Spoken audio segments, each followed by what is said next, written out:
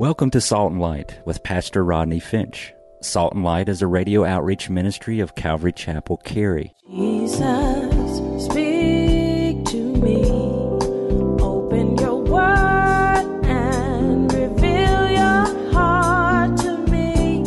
Salt and Light is a series of verse-by-verse studies through the Bible, focusing on its practical application to our everyday lives. Salt and Light is recorded live at Calvary Chapel, Cary in Apex, North Carolina. Stay tuned. At the end of the program, we will give you information on how to contact us, so be sure to have a pen and paper ready. Today, Pastor Rodney will be teaching from the book of Exodus, chapters 7 through 9. So grab your Bibles and follow along. Now with today's teaching, here's Pastor Rodney. Many of the plagues that fell on Egypt will fall on the world even in the last days. Now, last week, if you were with us, you remember I told you that the Egyptian people were superstitious and polytheistic. In other words, they worship many gods. They were so superstitious, get this, they were so superstitious and polytheistic, they had many, many, many gods, that they could take time off of work and school to go worship their God. Which I don't know if people don't do that today. We'll take vacation. Got to take my boat out. Got to go to my timeshare. But these people were incredibly superstitious and polytheistic. Check this out. Egyptologists tell us that there are or were approximately 80 major gods worshipped by the Egyptians. They worshiped the frog, the bull, the calf, the vulture, the hippopotamus, the scorpion. They worshiped the baboon, the crocodile. There was a god of agriculture, a god of livestock. They had the god of weather, the god of fertility. They had the god of battle, the god of health. They had a cooking god, which should show up at my house. No, just, oh, hey, sweetie. I'm just kidding, you know. And he does. Yeah, yes, you did. You made me a wonderful dinner last night, and I love you. They had racks of gods, and their gods were angry. And you had to pay them off. You know, their gods were like the mob, man. Their gods were like on the take. I don't know about you, but I am glad that we serve a God that isn't angry and isn't on the take. Amen. You don't have to appease our God. He was already satisfied when his son's blood was shed. And we don't have to make our God happy. We don't have to appease our God. We don't have to pay him off, which is what some people do nowadays. They try to buy God off. And we don't have to buy him off. All we need to do is respond to his son. And then walk in response to what Jesus has already done. And that satisfies God. And that makes God happy. So you want to notice now, as we get into the plagues, you want to notice that each one of these judgments, God is judging their gods, and the first god to be judged is the waters of the Nile. Plague number 1, the waters become blood. Now let me share something with you. The Nile River in Egypt was the life of Egypt. They worshiped the Nile. They had an Egyptian god called Kum, Khnum, and he was said to be the guardian of the Nile. There was the god Hapi, Hapi. Sounds like happy, but it's actually pronounced Hapi, Hapi. And he was said to be the spirit of the Nile. The god Osiris was said to have the Nile running through his veins. The Egyptians would sing a song, "Hail to thee, O Nile, that issues from the earth and comes to keep Egypt alive." The Nile was considered sacred and the giver of life. And notice God is saying, okay, you worship the Nile that brings life, it will also bring forth death, and it will be turned to blood. God destroying their gods again. Notice in verse 19 through 25, we just read it. All the waters, the streams, the rivers, the ponds, the pools of water become blood. Even the water in the pitchers and the buckets became blood. Now listen to me close. There are always people we know who seek to discredit the miracles of God. And there are some people who would say that the water turning to blood in Egypt was a red tide. It was a red tide in Egypt that happens once in a while. Listen, God, I don't know what these people are thinking or what are they reading. God is clearly putting away that thought before man even has it by turning the water to blood that's in the bowls and the pitchers. In other words, right at that moment, are you still with me? Right at that moment, if you were pouring a glass of water and the water was struck and turned to blood, that water going into that glass would have turned to blood. God was destroying that mindset. That would be an awfully weird red tide for it to be able to jump from the river into the kitchen and turn the water in the refrigerator to blood. Some people are just stupid. That's just ridiculous. You see, this is a miracle. It's a sign from God. And then you want to notice in verse 22, the magicians, somehow they found water somewhere and they brought it to Pharaoh and they said, don't worry, look, we got this. It's a trick. They said, watch this. And they did the same thing. And they turned the water to blood, which caused Pharaoh's heart to become harder. Now, the thing that we need to realize, and I'm not going to spend a lot of time on this, but the thing that we need to realize is that there is real power, saints, listen, there is real power in the occult. Do not mess with the occult. Some people like to play around with it, and unfortunately, I have heard of Christians who want to play around with Ouija boards and tarot cards, and when they're on vacation, going into the the little palm reading rooms and all of this. And it's like, oh, I'm just going in there because it's a joke. Ha, ha, ha. Oh, it's just fun. Ha, ha, ha. Listen, playing with the devil is not fun. Somebody say amen. Playing with the devil is not fun. The occult is real. Youth people, don't mess with that. These magicians and these sorcerers, they are empowered by the devil. They are doing works, they are doing signs and wonders that are being performed not by man, but by the devil. Not by God, but by Satan. By the way, which will happen, talking about the book of Revelation, will also happen in the last days. The Bible says that false Christ will come in the last days doing signs and wonders. These men threw down their rod and it turned to a serpent. They turned water to blood. These men reproduced the miracles that Moses and Aaron did. And because they could do the miracles, Pharaoh hardened his heart. Very interesting. Now listen, it's very interesting observation. The first plague was water into blood. And it speaks of judgment. Or the law. The first miracle that Jesus did was turn water into wine, which speaks of joy and grace. And you might remember, as Moses came down from the mountain, 3,000 people died, speaks of judgment. On the day of Pentecost, 3,000 people were saved, speaks of joy. You see, with Jesus Christ, there's always joy. With Jesus, it's always grace. With the law, it's always legal. It's always harsh. It's always rituals and rules. You see that interesting contrast. Now, interesting little observation. Now, the second plague, we want to look at it in chapter 8. Look at chapter 8, verse 1. And the Lord spoke to Moses, go to Pharaoh and say to him, thus says the Lord, let my people go that they may serve me.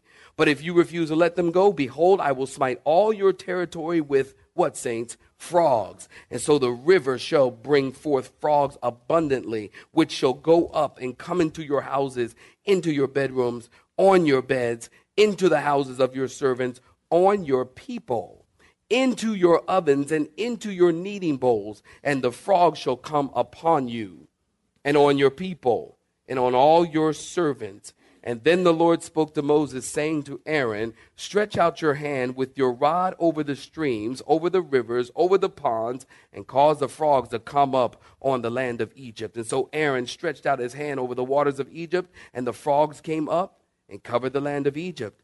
And the magicians did so with their enchantments and brought up frogs on the land of Egypt. Stop right there. Give me your attention. In this second plague, God told Moses to tell Pharaoh, let my people go, and if you don't, frogs are going to come upon the land. Pharaoh hardened his heart.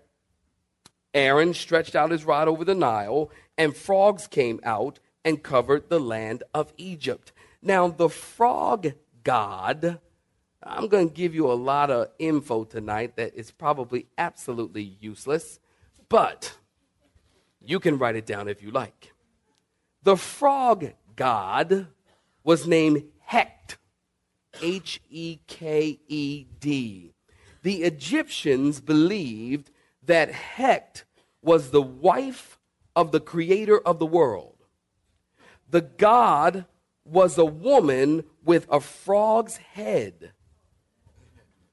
Why would someone who is the creator of the world marry a woman that looks like that? I don't know. But so the goddess Hekt had a frog's head and a human body. Now listen, the Egyptians, they have a real problem now because frogs were worshipped, much like cows are worshipped in India.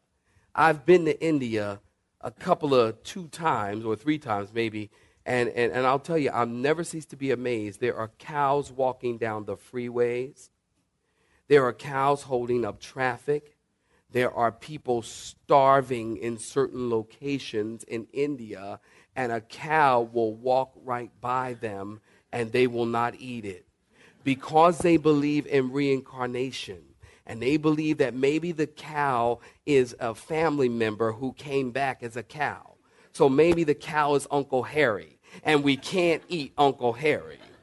Now let me say, if I'm starving and a cow walks by, I see a T-bone.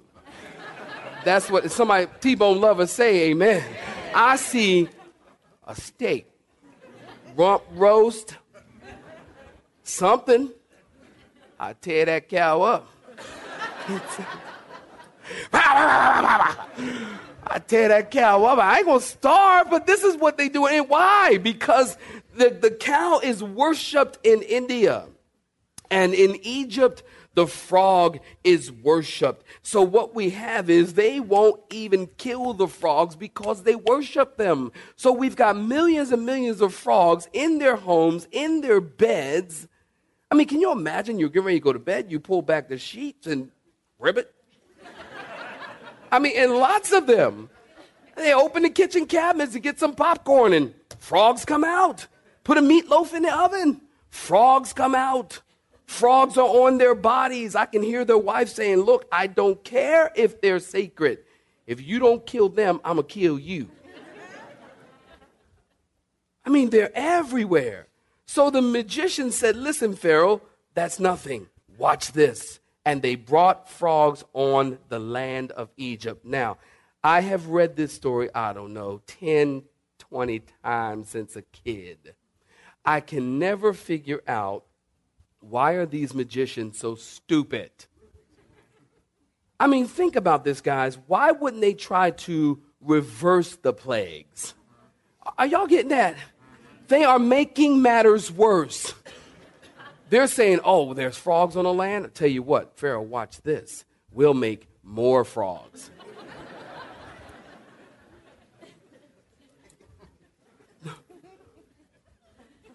The water is bloody. We'll make it bloodier. I mean, what is up with these guys? Why not just make the frogs go away. Idiots. Amazing. Well, look at verse 18. Look at verse 8. Then the frog, look at verse 8. You're there, say amen. Then Pharaoh called for Moses and Aaron and said, entreat the Lord. This is an interesting verse. Entreat the Lord that he may take away the frogs from me and from my people, and I will let the people go, that they might sacrifice to the Lord. And Moses said to Pharaoh, accept the honor of saying, when I shall intercede for you, for your servants, and for your people, to destroy the frogs from you and your houses, that they may remain in the river only. And so he said, Pharaoh said, tomorrow. He said, well, let it be according to your word, that you may know that there is no one like the Lord our God.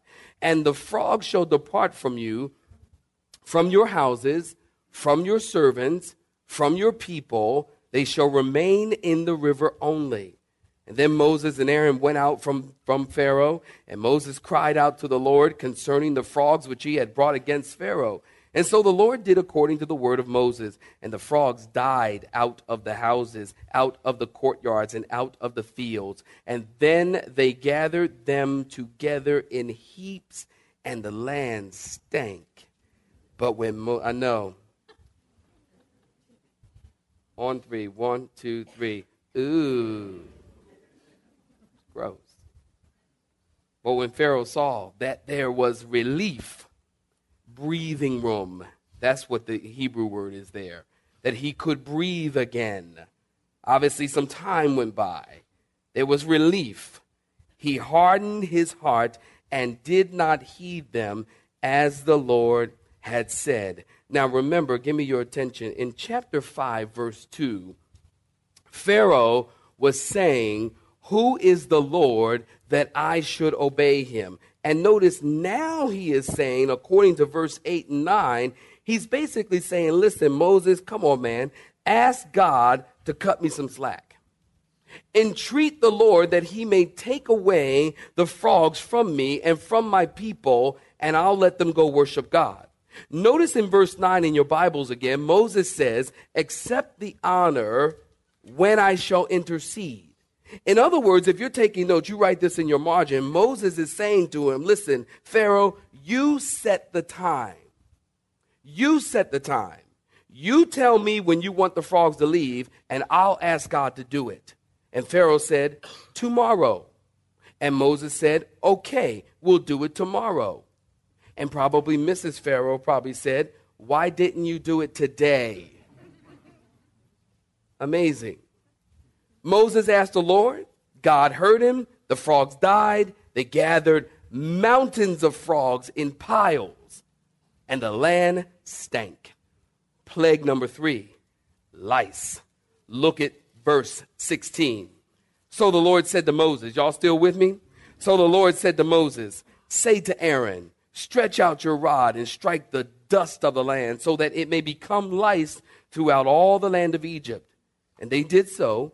For Aaron stretched out his hand with his rod and struck the dust of the earth, and it became lice on man and beast. All the dust of the land became lice throughout all the land of Egypt. Now the magicians so worked with their enchantments to bring forth lice, but what, saints? They could not. So there was lice on man and beast. Then the magician said to Pharaoh, this is what? The finger of Elohim, God.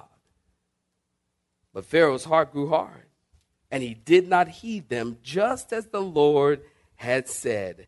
Now, stop right there. Give me your attention. Plague number 3. God told Moses to tell, note this, saints, Aaron. You want to note, this time, God didn't tell Moses to go tell Pharaoh.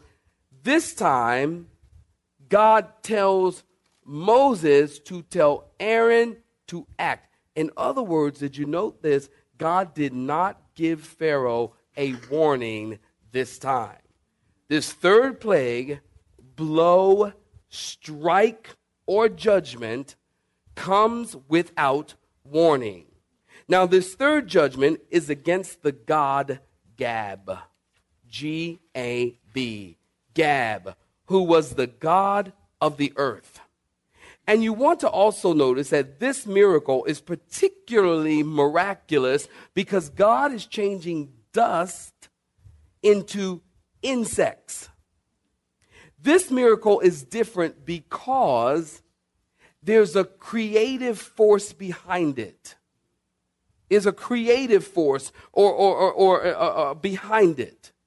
Now the word in Hebrew for lice is the Hebrew word ken, K-E-N, which is a word meaning to dig. Lice is simply gross. Amen. Lice is gross. They prey on you, they multiply on you, they live on you, and they live off you. Very interesting. Also, you want to notice that this plague struck at the heart of Egyptian worship. Because the Egyptian priests were extremely careful and cleanliness and hygienic, with the infestation of lice, it made them unable to worship their gods.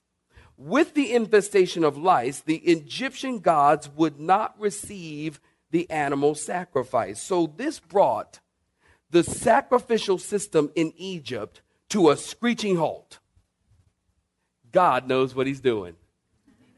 Brought it to a screeching halt. Now you also want to notice that the magicians tried to bring forth lice, but they couldn't. I'm wondering if Pharaoh said, good. You guys are not helping. And Pharaoh's heart grew harder, and he didn't listen to his magicians. In fact, we don't hear from these magicians anymore. Very interesting. Maybe he had them killed at this point. Because you guys aren't helping. I have no use for you. And they're dead. Very, very possible. Notice it says the magicians. Now I want you to bring your attention to this again in verse 19. Very important. The magician said to Pharaoh, this is what, saints? The finger of God. I love that. This is the finger of God.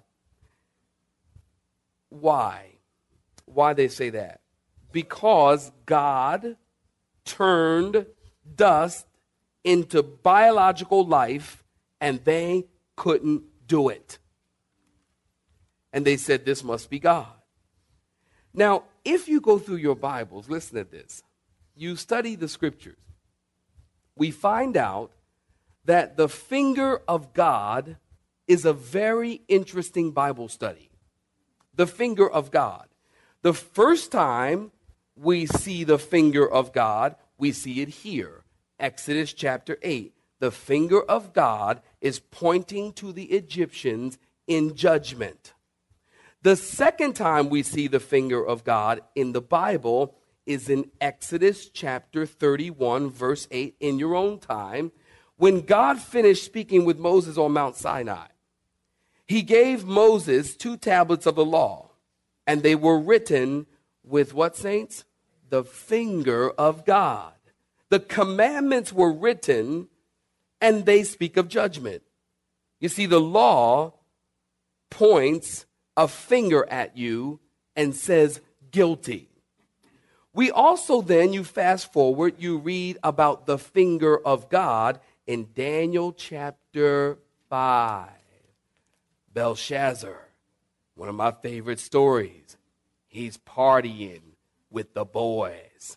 They're all drunk.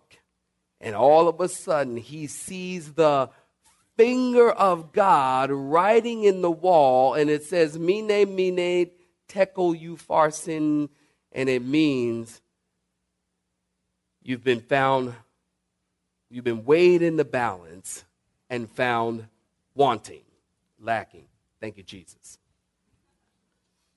We see the finger of God. Again, we see the finger of God in Daniel chapter 5. Now, y'all listen to me close. You see the finger of God in Daniel chapter 5, and it's judging. You have been listening to Salt and Light, a radio outreach ministry of Pastor Rodney Finch and Calvary Chapel, Cary, located in Apex, North Carolina. Join Pastor Rodney Monday through Friday at this same time. For information regarding service times, you can contact us at 1-800-293-0923. That's 1-800-293-0923. You may listen to today's broadcast in its entirety by visiting the media library on our website at cccary.org.